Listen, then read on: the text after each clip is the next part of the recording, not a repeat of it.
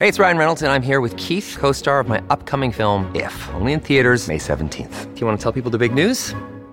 All right, I'll do it. Sign up now and you'll get unlimited for $15 a month and 6 months of Paramount Plus Essential Plan on us. MintMobile.com/switch. Upfront payment of $45 equivalent to $15 per month. Unlimited over 40 gigabytes per month. Face lower speeds. Videos at 480p. Active Mint customers by 531.24 get 6 months of Paramount Plus Essential Plan. Auto renews after 6 months. Offer ends May 31st, 2024. Separate Paramount Plus registration required. Terms and conditions apply if rated PG. When you need mealtime inspiration, it's worth shopping Kroger, where you'll find over 30,000 mouth-watering choices that excite your inner foodie. And no matter what tasty choice you make, you'll enjoy our everyday low prices, plus extra ways to save, like digital coupons worth over $600 each week. You can also save up to $1 off per gallon at the pump with fuel points. More savings and more inspiring flavors make shopping Kroger worth it every time. Kroger, fresh for everyone. Fuel restrictions apply. Hey everybody, welcome to Health Theory. Today's guest is Dr. Andy Galpin. He's both the creator of the Biomedical and Molecular Exercise Physiology Laboratory at CSU Fullerton, as well as their director of sports performance. He's also a former competitive weightlifter and the co-author of Unplugged, Evolve from Technology to Upgrade Your Fitness, Performance, and Consciousness. And consciousness was the part that really surprised me about the book, but I actually found it super interesting. What are you guys calling consciousness exactly, and how do we upgrade it? That's a really good question. There's actually was a play on words. And so there's the classic definition of a philosophical, what is a conscious being and what is it not. But really the play we wanted to get at with having consciousness in the title is, are you simply being aware? The biggest issue we wrote the book for was to try to help people understand, with technology now, we're having a battle of exchanging our own physiology. In other words, we're losing our own conscious awareness of what's happening with ourselves.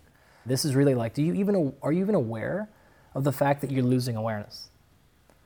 And that's what people really aren't even understanding, because with some of the training technology and health technologies, there's pros and cons. It's not an anti-tech book.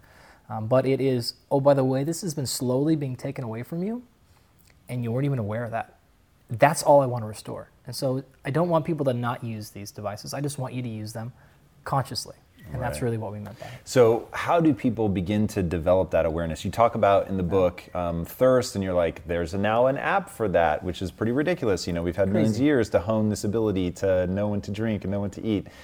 So how do we become more aware of these things, and how do we develop the intuition and the instincts that you guys talk about? Well, several things. Number one, that right there. Simply trying to be aware, paying attention to consuming, whether it's food, whether it's water, whether it's your physical feeling, whether it's your exercise. Maybe when you go to exercise and you go to train, don't be on your fucking phone the whole time. Why? Because that thing that you're feeling in between your set, you should be feeling, but you're not, because you're now adding external stimuli.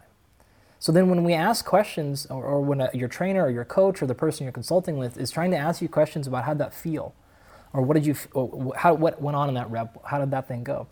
You don't have any time to downgrade and process what's actually happened and think about what's going to go on next, because you're spending too much time stepping out of your own brain and your own physiology and going to the external stimuli. Thirst, same thing. Like, are you really thinking about how thirsty you are or hungry you are? This is one of the reasons why I like fasting in different aspects, simply because if I then take you and take some of these stimuli away, and then I ask you, well, did you notice what that felt like when you got hungry? Was it really hunger? You think your blood sugar really crashed because you didn't have a meal in 30 minutes? Or do you think that you just simply got behaviorally, because you weren't paying attention and you got behaviorally ready to eat there and it didn't happen, now all of a sudden you're throwing off your thing? So the first thing would be simply becoming aware of what's happening. And the easiest way to do that is to decrease the amount of external stimuli coming in. And just being with your own self as much as possible.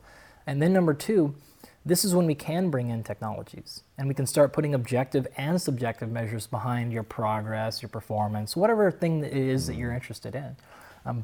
But those things need to be in order. The final step would then be to go back away from the technology and see if you can now understand the signal that your body told you. So let me give you an example. Say you're having a hard time controlling your blood glucose. Or you at least felt like that. You felt, man, I'm getting these crashes up and down all day. I think it's my blood glucose. Okay, fine. Step number one would be that awareness. Good. You felt the sensations that your body's telling you. That's a start. Step number 2, now let's deploy some technology. Let's measure your blood glucose constantly. Okay, fantastic. Step number 3 would then be say, hey, I am noticing actually, based on my data, based on what I'm feeling, when I do these types of behaviors, eating-wise or whatever else, caffeine, stimulants, this is when I have my problems. But don't stop there. The final step is then to say, okay, come back now. Can I remove that technology and match the same feeling and fix it? You should be able to then identify when you don't have your continuous glucose monitor on to go, hey, you know what? I'm feeling right now that I'm starting to get irritable or I'm doing this. I need to fix my lifestyle again. I need to go back, and I know this is a problem when I'm not sleeping. I notice this is an issue I get when I didn't have enough water today, or I had a poor choice in food. But if you can't then understand your own physiology to a level where you can fix that without needing more technology, you're going to fail. That's the short game, and I want you to play the long game. That's really an interesting concept. You talk a lot about blocking and tackling. Like if people dive into your world, they're going to hear that, not those words, but you're going to talk about getting back to the basics, doing the simple things. Paint me that lifestyle. What is the lifestyle of blocking and tackling? So clearly we have being aware, like really stopping, listening to your body, figuring out where you're at.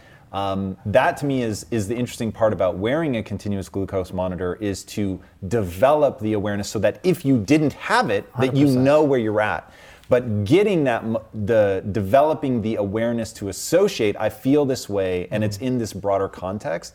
I think people aren't diving into that. So what is that blocking and tackling? What does that sort of getting back to basics lifestyle look like so that people can, step into a life that feels awesome, which I assume is sort of the point for you, to put people in a state where they feel great? Yeah, I don't have a prescription to give you for that. And I don't think there should be one. Meaning a one size fits all. Yeah, or meaning like this is how your day should be set up. Here are the routines you should have. Here are the things you should do and not do. Not only will I not give you that, but I don't think that should exist. I don't think we should strive for that. So how do people titrate their own lives? Like how do they find what works for them? So a handful of things. Number one, again, paying attention to begin with. What are the problems you're having? Are we sure that those are problems? And then we can question those assumptions. So I think a second ago you said something like, okay, I've got my glucose monitor continually going. And I notice that association when I do this behavior and my blood glucose goes out of whack. Well, I would actually question that assumption right there. Why are you letting something like a blood glucose measure control then how you behave? Can I answer that question? Absolutely. So the reason that I do it is largely because I want to have a health span that's extraordinarily long. So I have a base assumption, and I'm super open, so if this base assumption is wrong, let me know. But my base assumption is that within a range, if I can keep my glucose on the lower end, and all pegs sort of ideal for where I feel good and where I think has optimal longevity. And like you, I'm not dogmatic, so I'm super open to being changed. So just trying to do things that I think aren't going to fuck me up. That's why I wear it. Yeah. So because I'm constantly testing foods. So for instance, sweet potato, how does it affect me? Sure. Do Japanese sweet potatoes affect me differently than otherwise? Is it different if I air fry it versus eat them raw? Totally. Like I want to not just trust like how I feel, but to see like, is there an impact between my average glucose level and say my HA1C levels, like that kind of stuff. That's where I'm headed with it. Totally fine. Here's the point. You have a thesis, you have a hypothesis, rather, right? So you have something that you think is going on. Then we can deploy this technology to help get us information there. But we also have to step back originally to say, okay, all this is under the foundation that you're assuming having a very tightly controlled blood glucose is what's needed for the long-term benefit there, right? Well, what happens if that's not the case? We have huge problems, right? Now, in this particular case, it's probably not an issue, but with other technologies, they can be. Or with anything like this, any aspect of our life, if we come back to the original base assumption, let's assume that that's actually wrong. How much of that did you let influence your life? How much did you let the fact that you woke up and your HRV score maybe was middle today or poor? We actually have good evidence on this now that oftentimes that can lead people into having a poor day. And so what I don't want to happen is, for example, you check a food and all of a sudden you see a little bit of elevation in your blood glucose beyond what you like. I don't want you then to say, oh my God, okay, because of that, I'm now going to have a mood swing today. All right, you're onto something super fucking important. So Now let me ask it a different way. So you deal in the world of deep fucking nuance. But you also said that if somebody bumps into you in the grocery store and says, hey, what do I do? You're like, just fucking avoid sugar and carbs and then you'll be fine. Even though you know that that's sort of bullshit, but it's like, it gives them an easy answer that's probably for a lot of people correct. What do you deploy in your own life? Because I live in real paranoia of like, do I supplement vitamin D? Like, is that stupid? Like, are we going to find out in 5 years? What the fuck? I remember I used to go ham telling people you need to be all over fish oil. Sure. And then stuff starts coming out that maybe it's not that. So I'm constantly hesitant to go too hard in any direction. But are there things in your life that you sort of go, I'm pretty sure this is advantageous? So I like that question a lot. I think it's very, very clear at this point in movement. We need to have a combination of movements. So there's physical activity, what I'll call it, right? So just, are you burning enough calories throughout the day? And we all understand now with the change in technologies how that's changed human behavior, right? If you look at the Industrial Revolution, if you look at the technology revolution, the robotics revolution that's sort of beginning, we're kind of in right now, the basal amount of physical activity a human would go through for basically our entire existence as a species is crashing to an end in a very, very short amount of time relative to evolution, right? So that needs to be replaced. And this is when you see things like a walking treadmill or people that are just trying to do more movement, right? That's one. We also need to put back in things where heart rate gets extremely elevated. We need to put things back in that or non-binary movements. So, yeah, okay, that's great. You moved up and down, controlled. That's fantastic. That's a piece. But we need to have other exchanges of movements. I think things like martial arts and grappling are a fantastic way to get this non-controlled, non-specific movement in, which is very, very important, I would argue, on overall physical health. We need to do something that challenges our ability to sustain output over time. If you want to call this cardio, you can. I would never call it that. But can you sustain an elevated in work, a decent elevated in work for an hour? Out of curiosity, why wouldn't you call that cardio? Well, because cardio just refers to heart, right? And so most people would say it's anything that elevates your heart rate, right? Well, that's anything. Anything that's above you, one beat above your resting is then technically cardio. So it's non-specific. It doesn't tell me anything. Cardio could be lifting weights. Cardio could be going for a walk. Typically, people think cardio or aerobic are things that we do for our heart health or for fat loss. And then we think, okay, anaerobic things or resistance exercise or strength training are things that we do if we want to like big and buff or for an athlete. And that gets people doing two types of exercise. I do cardio or I lift weights. 1,000%. I fall into that. That's the fucking problem. That's why I hate those labels, because we now have people living on these two extremes, which are good things for you. But what about all the fucking shit in between? And I hate that message of, okay, either I jog for an hour or I go lift weights. Like, that's it? You don't do anything else? How much variety do you do in your workout? Do you get a it tremendous amount. Because you're doing martial arts, or do you really like, I do BJJ on Monday, I'm playing basketball on Tuesday, it's soccer Wednesday, I'm swimming Thursday. Like, how do you in your own life mix it up? So I don't think about the outcome like that. I think about what's a physiological system that needs to be challenged and then do that. And how do you define what needs to be challenged? Like, do you have a goal in mind where you're like, oh, I want to accomplish this? And is that goal, so like, to give you an example, my primary driver is longevity with an element of performance. So I want to live for a very, very long time. I would not want to be just like alive but hating my life. So of course, yeah. Well, let's look at what actually predicts longevity and wellness span, as you said, not necessarily lifespan. And these are two very, very different things. Primary, as we understand it now, the things that predict that are things like your VO2 max. This is the most amount of oxygen you can bring in and utilize. First, you have to bring in oxygen. Okay, so let's look at the mechanics of how you breathe. Let's look at the fatigue of the respiratory muscles. Let's look at how you exchange oxygen for carbon dioxide. Then the oxygen has to be put into the blood. Let's look at how well your capillaries function. Let's look at your the ability of your arteries and veins to expand and contract. Are they pliable or are they rigid? Let's move through there. Then that oxygen has to get put into muscle. Those are via capillaries. Now let's look at your muscle's ability to extract oxygen and take it up. Okay, then the muscle has to put oxygen into the mitochondria. How is that ability? Do you have a lot of mitochondria? Do you have few? Do they function well? Do they not? Then that has to actually help you go through some sort of metabolic process that helps utilize oxygen to make energy.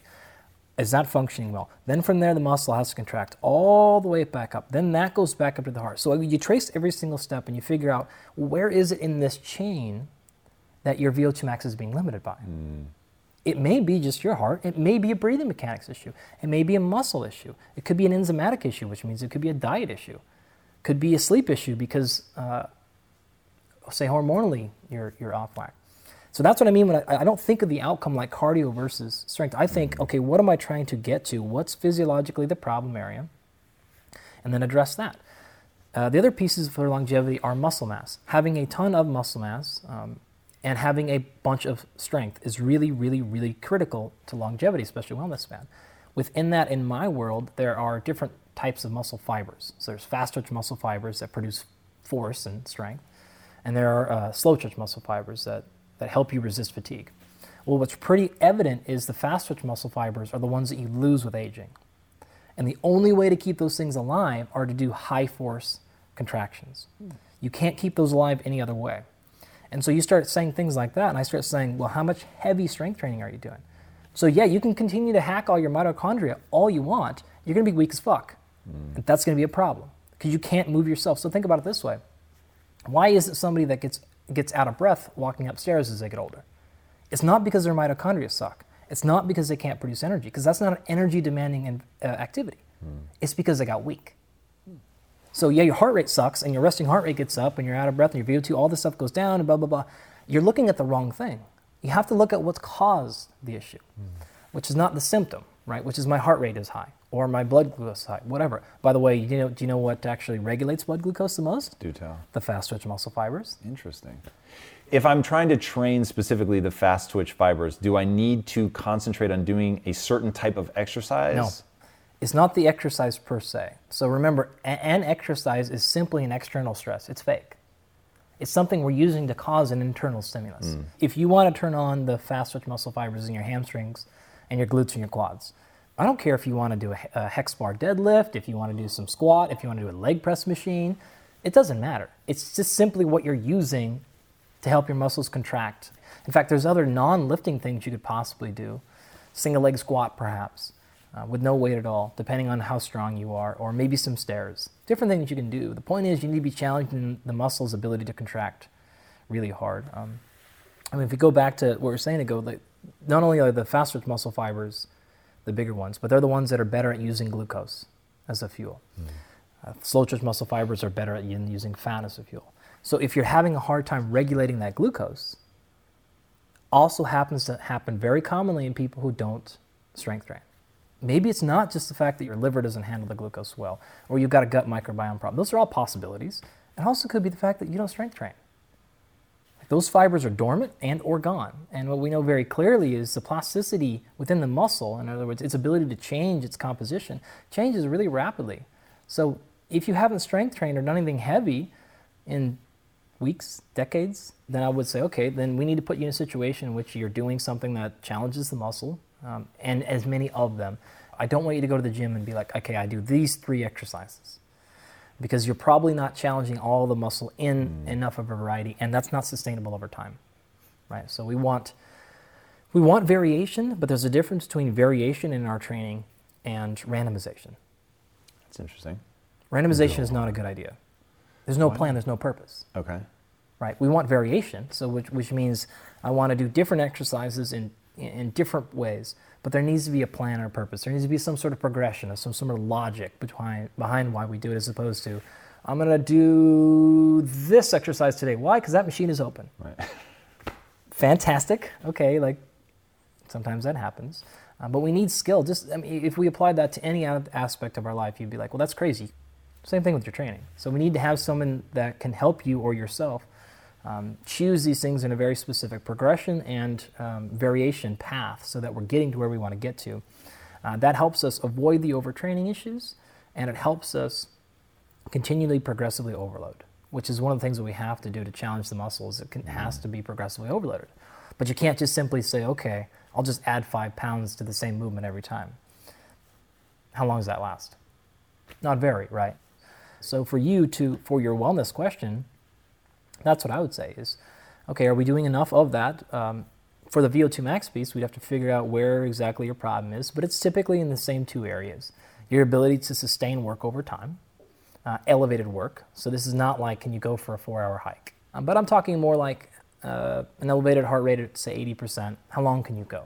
20 minutes, 25, 30, 40.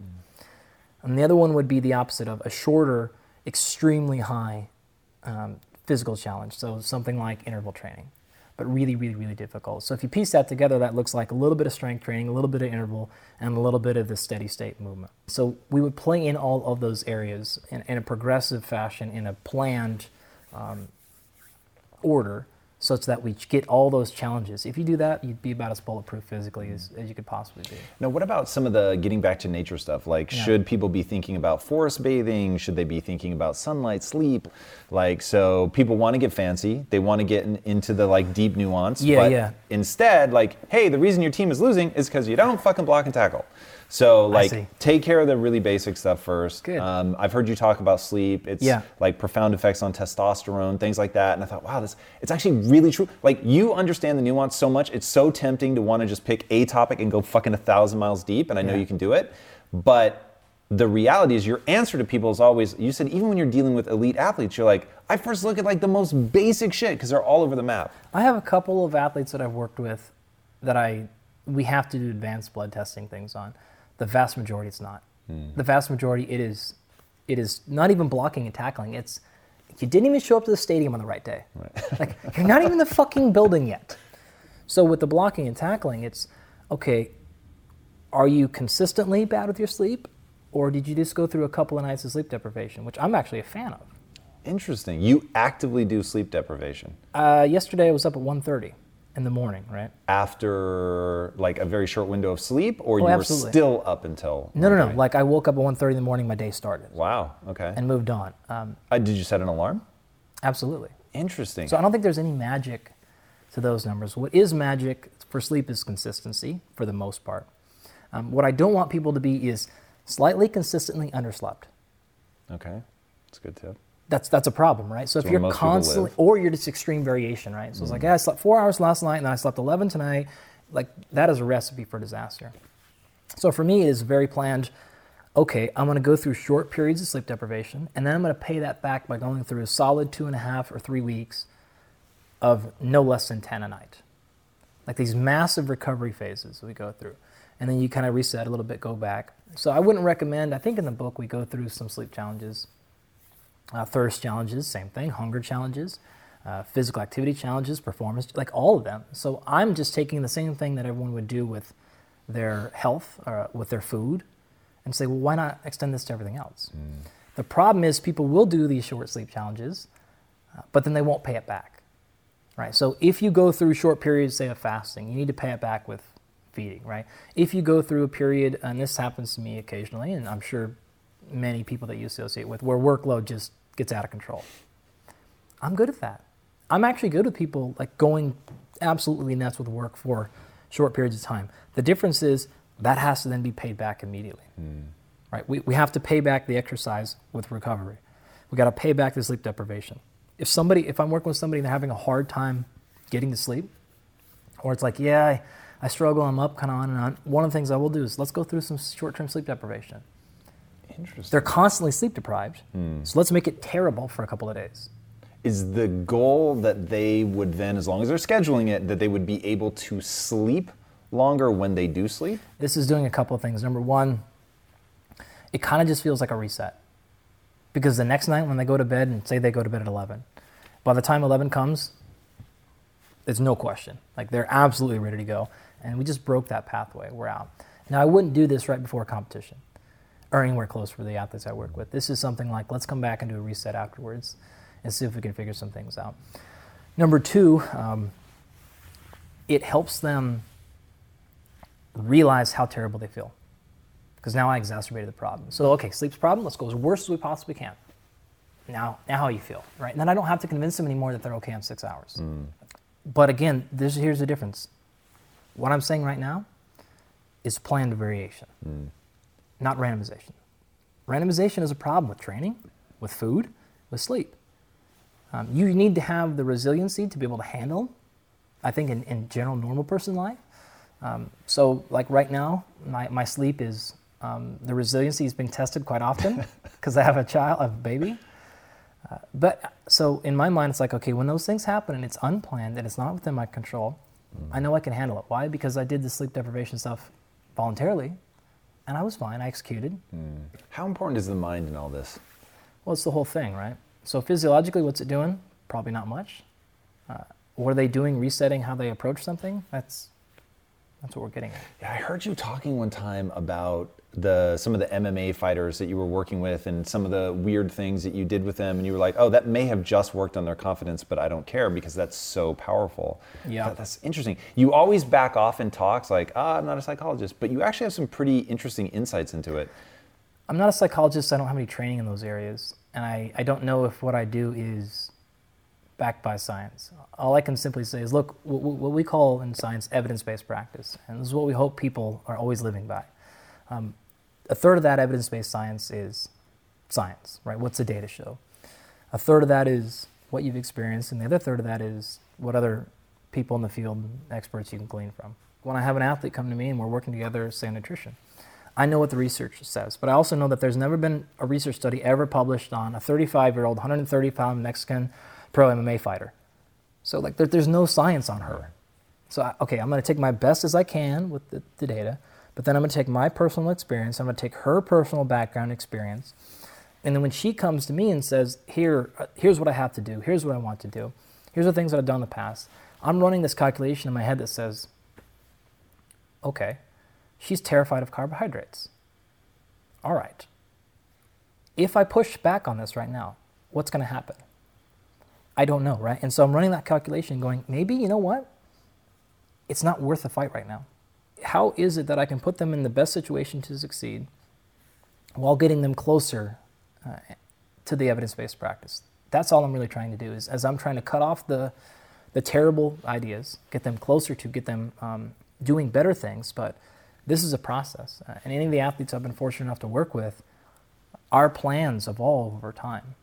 And after 2 or 3 fight camps, then I start getting them in a position where I understand what their actual body does, understand what they're simply not willing to not do or do.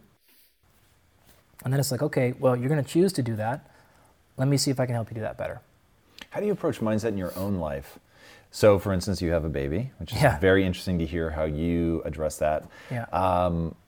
Do you have rules around mindset, like things that you demand of yourself or anything like that? I don't know if I'd call them rules. I grew up in a logging kind of country town. My father, my grandfather, my mom, every basically kid I grew up with, there was tons of reasons to lose, but there was never because someone outworked you. Like that just wasn't possible. And responsibility was a huge thing when I grew up. That was just the mentality. A lot of the kids that I grew up with would have to go take care of the animals before work, or they had jobs feeding horses or whatever, and then they do that, and then you go to school, and then we go to football practice, we would lift, and then we do our homework, etc. So, I don't know anything different. I would love to say that I have this mental strength or something, but to me, when something goes wrong, if a study doesn't go well or an athlete doesn't perform, I don't know anything besides, okay, Andy, you fucked up. We can do this better. This is great. And personally, I like that because then I'm like, yes. It's when things go wrong and you don't know why. That's when I'm like, oh. What do you do in those moments? You make sure there isn't something you can't find. You go back and you look, right? Was there something that I overmissed? What could I have done different? With MMA, it's hard because win-loss is not a good metric. Right? Sometimes I did a great job and it was perfect and the athlete turned this way and they got kicked. Or they fought somebody better than them. That just happens, right? That's part of why I love doing it, is because you don't know. There's just way too many variables, so we got to figure it out. So walk me through that process. So the people watching right now, they're almost certainly not professional MMA fighters anyway, but they're living their life. They have a baby, and so there are real challenges that they're facing. They're not sure what they should be looking at. They buy into awareness, so they get that. They're already doing that. They're trying to think through, I did this and I had this kind of thing. They're certainly, if they're watching my channel, they're hyper aware of mindset. But even myself, so you talk about maybe spikes in glucose aren't problematic. I actually, that really hit me, and that's making me rethink what I should be doing. So that's super interesting. Heart rate variability we talked about. I don't want, what I'd say is, I don't want people to be fragile. Okay, I love that, but define what you mean by that. What would fragility look like, and then what's the thing you want them to be? Not handling any unplanned stress. If you can't handle an unplanned stress in any aspect of your life, and a little bit of stress causes a big problem, that to me is fragile. All right, let's say that they are fragile. What do they do? So challenge that directly. Challenge the assumption. So is the fragileness coming from the fact that you anticipated or had a larger response than was necessary? In the world of MMA, we would call this, did you go for the feint? Right? So someone threw a jab at you and you jumped 3 feet to the left. You should have just moved an inch. Right? Okay. Or was it the fact that you needed to move 6 feet? Right? Because someone threw a head kick. So this is a problem, right? And this is just spending time with yourself. Right? Did I move unnecessarily too far? In other words, did I exaggerate my response? Did I freak out? Should I have not responded like that? Or if I actually responded appropriately, why did I have such a big response? That's probably because I haven't challenged that. Metabolic flexibility is a very easy one here. So I believe that unless you have an extremely abnormal disease situation, you should be able to handle, say, a bolus of carbohydrate. If you aren't, it's probably because you're not challenging that system. And just to give me some numbers, where would you say I'm no longer handling it? Like if I'm spiking over 200, if I'm spiking over 110? Like... No, you couldn't put a number behind that because physiology is too different. So you might feel at 150 how I feel at 200. So is it a feeling? Like, oh, I feel lightheaded, or... It would be a feeling and a number, and I would say we want to use them both in conjunction. Okay. Right, which is say like, okay, and I noticed I was at 200 and I also felt like this. And I can't tell you one of them is more important than the other one. Physiology is just too different for us to say that. So I would use both.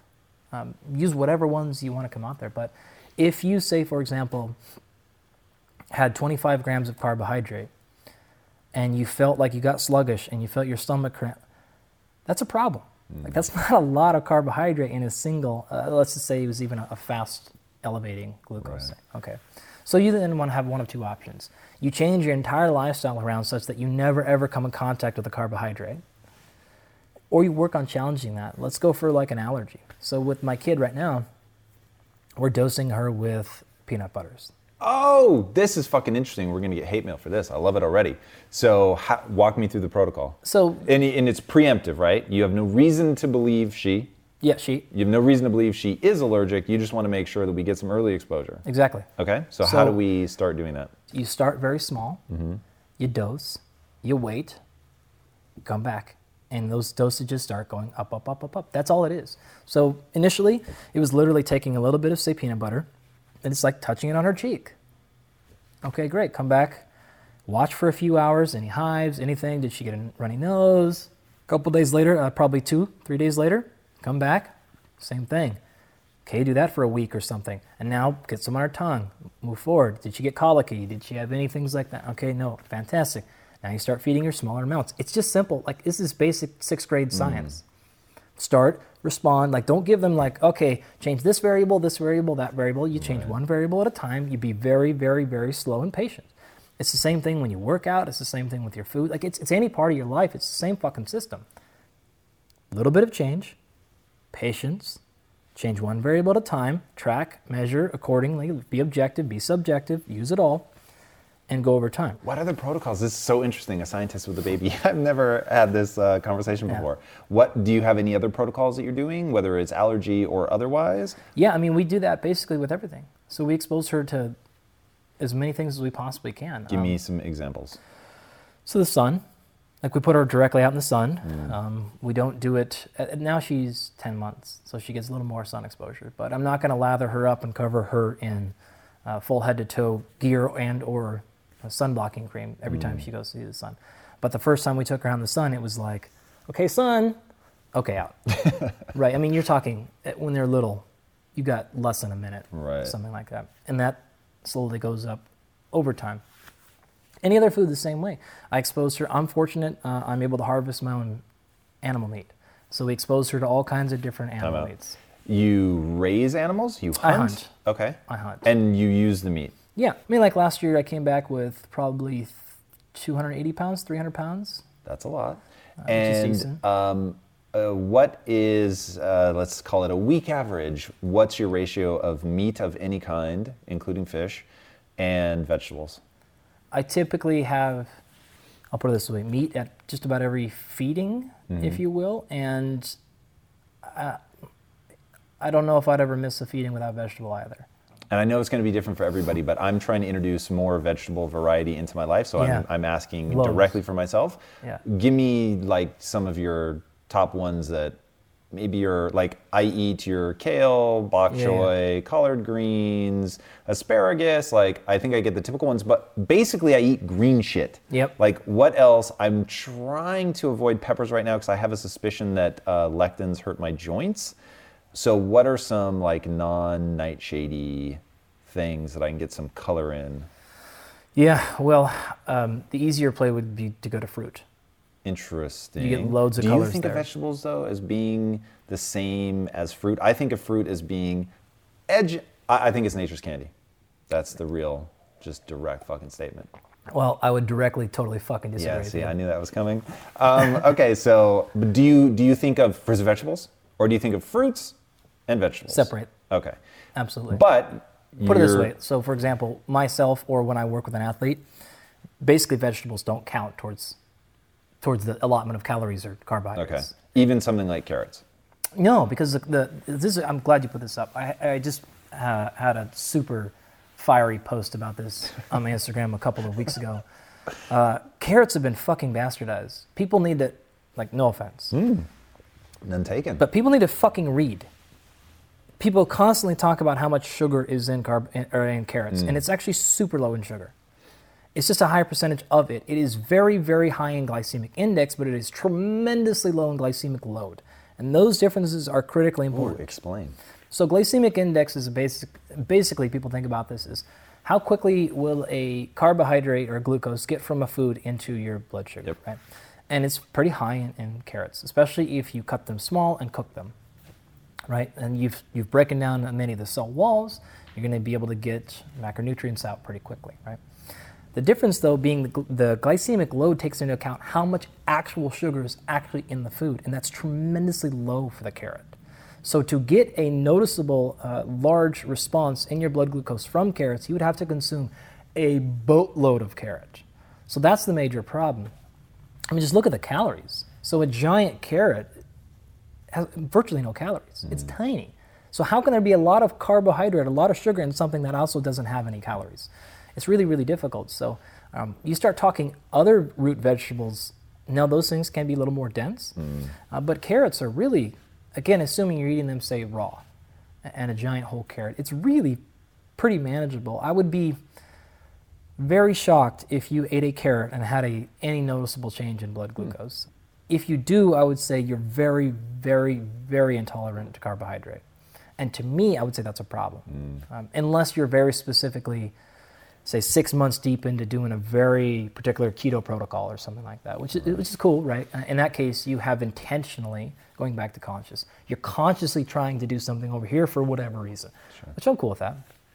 But if the goal is just to sort of be living, and a carrot raises your blood glucose noticeably, you're having problems constantly throughout the day. I guarantee you're probably getting a big blood glucose spike from protein too. Which is going to be a huge issue, right? So it's like, what do you want to really put yourself in a situation where all you can eat all day is like avocado?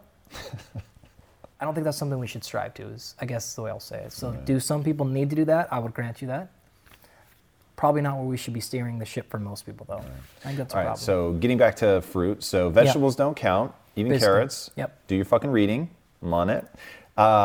Fruits. Where do we go with fruits? Are there fruits that you think are maybe better? God, I try to avoid words I know you're going to hate, get it, but... Yeah. No, well, better is always dependent upon context, right?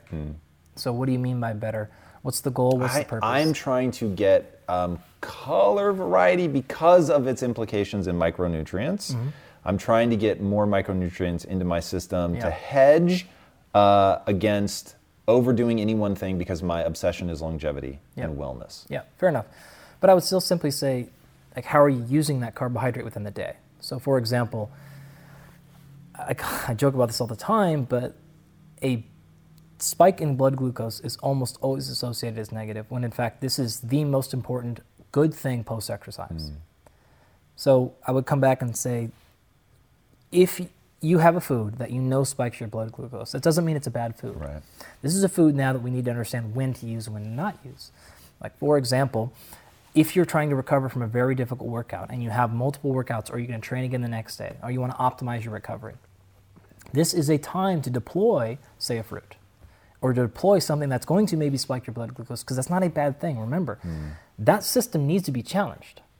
So your ability to handle a bump in blood glucose, I would argue, should be challenged occasionally. I would certainly argue should not be challenged repeatedly or constantly, like we call this diabetes, right? Or the net result's going to be you're going to become insulin sensitive versus resistant, right? But that doesn't mean we should avoid anything at all costs, because if you avoid it at all costs, what's going to happen to that ability? It's going to go away. That system needs to be challenged a little bit. How much, how often you should challenge it, I think comes down to the person now. What are you doing exercise-wise? If you're training a lot using fast-twitch muscle fibers, then that's going to be handled very well and very well processed. If not, you don't. So for example, if I'm traveling or have, say, 3 or 4 days of basically uncontrolled work, I'm probably not going to be choosing very many high glycemic responding, high glycemic load foods. Don't need it, right? But if I'm going to be training a lot, or I'm stable, which is what I try to do often, then I'm going to use those to my advantage to enhance recovery, particularly for an athlete or even myself. You need to actually pay attention to the research and pay attention to the fact that people talk about, for example, fructose and the fact that it's processed in the liver. And that's a problem. It can be if you're over-consuming, just like anything else. But the fact that when you burn muscle glycogen, you start eventually using blood glucose. You refuel your blood glucose from the liver. So if you train really, really hard, you see a depletion in liver glycogen. Fruit is then therefore the best way to replenish that, because it's going to go directly there. That's the point of it. So we use this to our advantage. People, for whatever reason, like to give berries, okay, that's the okay one. But like, fuck, don't eat watermelons, super high in sugar. Go look at the actual numbers in a watermelon. Actually, watermelon's pretty high in satiety, so it makes you feel pretty full, and it's almost entirely water. It's very low in sugar. So like, people just think those things because they're like, oh, it's super sweet, and it is. Sweetness index versus total amount of load of sugar in the amount of watermelon that people actually would consume on a normal basis, it's different. And so I'm not an advocate of people who are in very low energy expenditure consuming a bunch of unnecessary carbohydrate. I'm never going to be a proponent of that.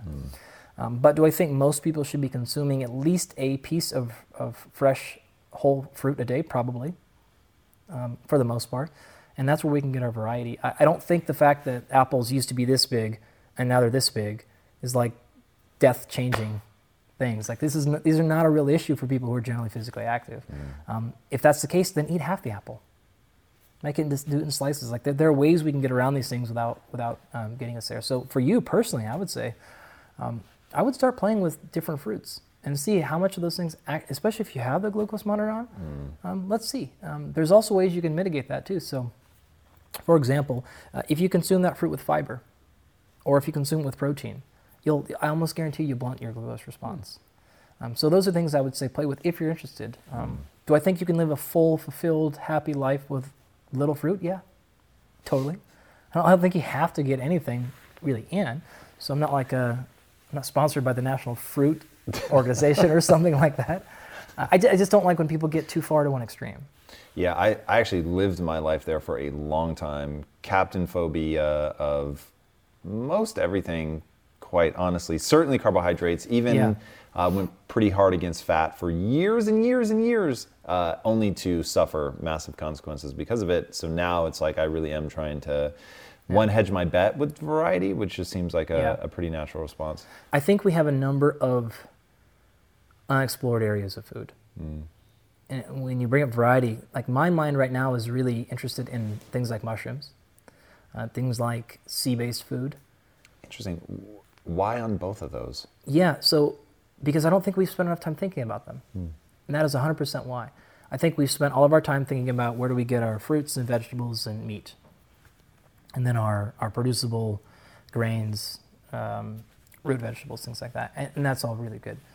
But if you question that general assumption, you start stepping back and you think, okay, like if we start looking at all the possible foods, why is it we've decided these are our only foods? Okay, then what other stuff are we not consuming that's right there in front of us?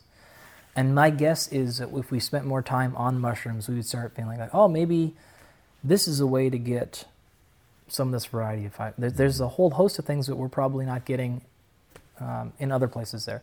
Well, then let's look at the ocean too, same thing. Like let's look at some of the stuff that maybe other cultures have used for a long time, but we don't use in our culture, or that we simply are not at mass scale. I love the scientific, non-dogmatic approach. Tell people where they can find you and engage with that approach more frequently. Yeah, social media is the easiest way. So at Dr. Andy Galpin there. I am a bit different where I take basically as much as my undergraduate and graduate curriculum, and I put it up on my YouTube page. Nice. So my goal is to literally put my entire exercise physiology, nutrition, strength conditioning, all my classes up on that YouTube page. So that's up there, and I think it's just Andy Galpin on YouTube. That's all on my website as well, same name. But I think the way that I put it together, you're not going to find in an exercise physiology textbook or a strength conditioning textbook, but it's all up there for free, and you can check that stuff out. Cool, man. I love it. All right. If you were going to have people make one change to their lifestyle, it could be anything, that would have the biggest impact on their health, what would you have them do? I would have to say, accept responsibility. Whoa, didn't see that one coming. Yeah, I mean, I think that's going to give you the foundation for any of the change, right? So it may not be your fault, but you have options. And that's, I think, the message that I like to continue is the more and more we are learning about physiology, yeah, there are some people got a good draw and made bad choices. Some people got a really, really tough draw. Okay, what are you going to do about it?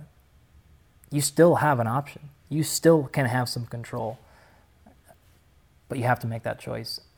And to me, that's empowering. So take more responsibility for the things, whether you're getting your health, your longevity goals, any of that, the more you can put on yourself, I think the better we're going to be. No, I dig that. Dr. Andy Galpin, everybody. Thank you so much, man. Guys, if you haven't already, be sure to subscribe. And until next time, my friends, be legendary. Take care. Hey, everybody. Thank you so much for listening. And if this content is delivering value to you, please go to iTunes, go to Stitcher, rate and review us. That helps us build this community. And that is what we are all about right now. Building this community as big as we can to help as many people as we can, deliver as much value as possible. And you guys rating and reviewing really helps with that. All right, guys, thank you again so much. And until next time, my friends, be legendary. Take care.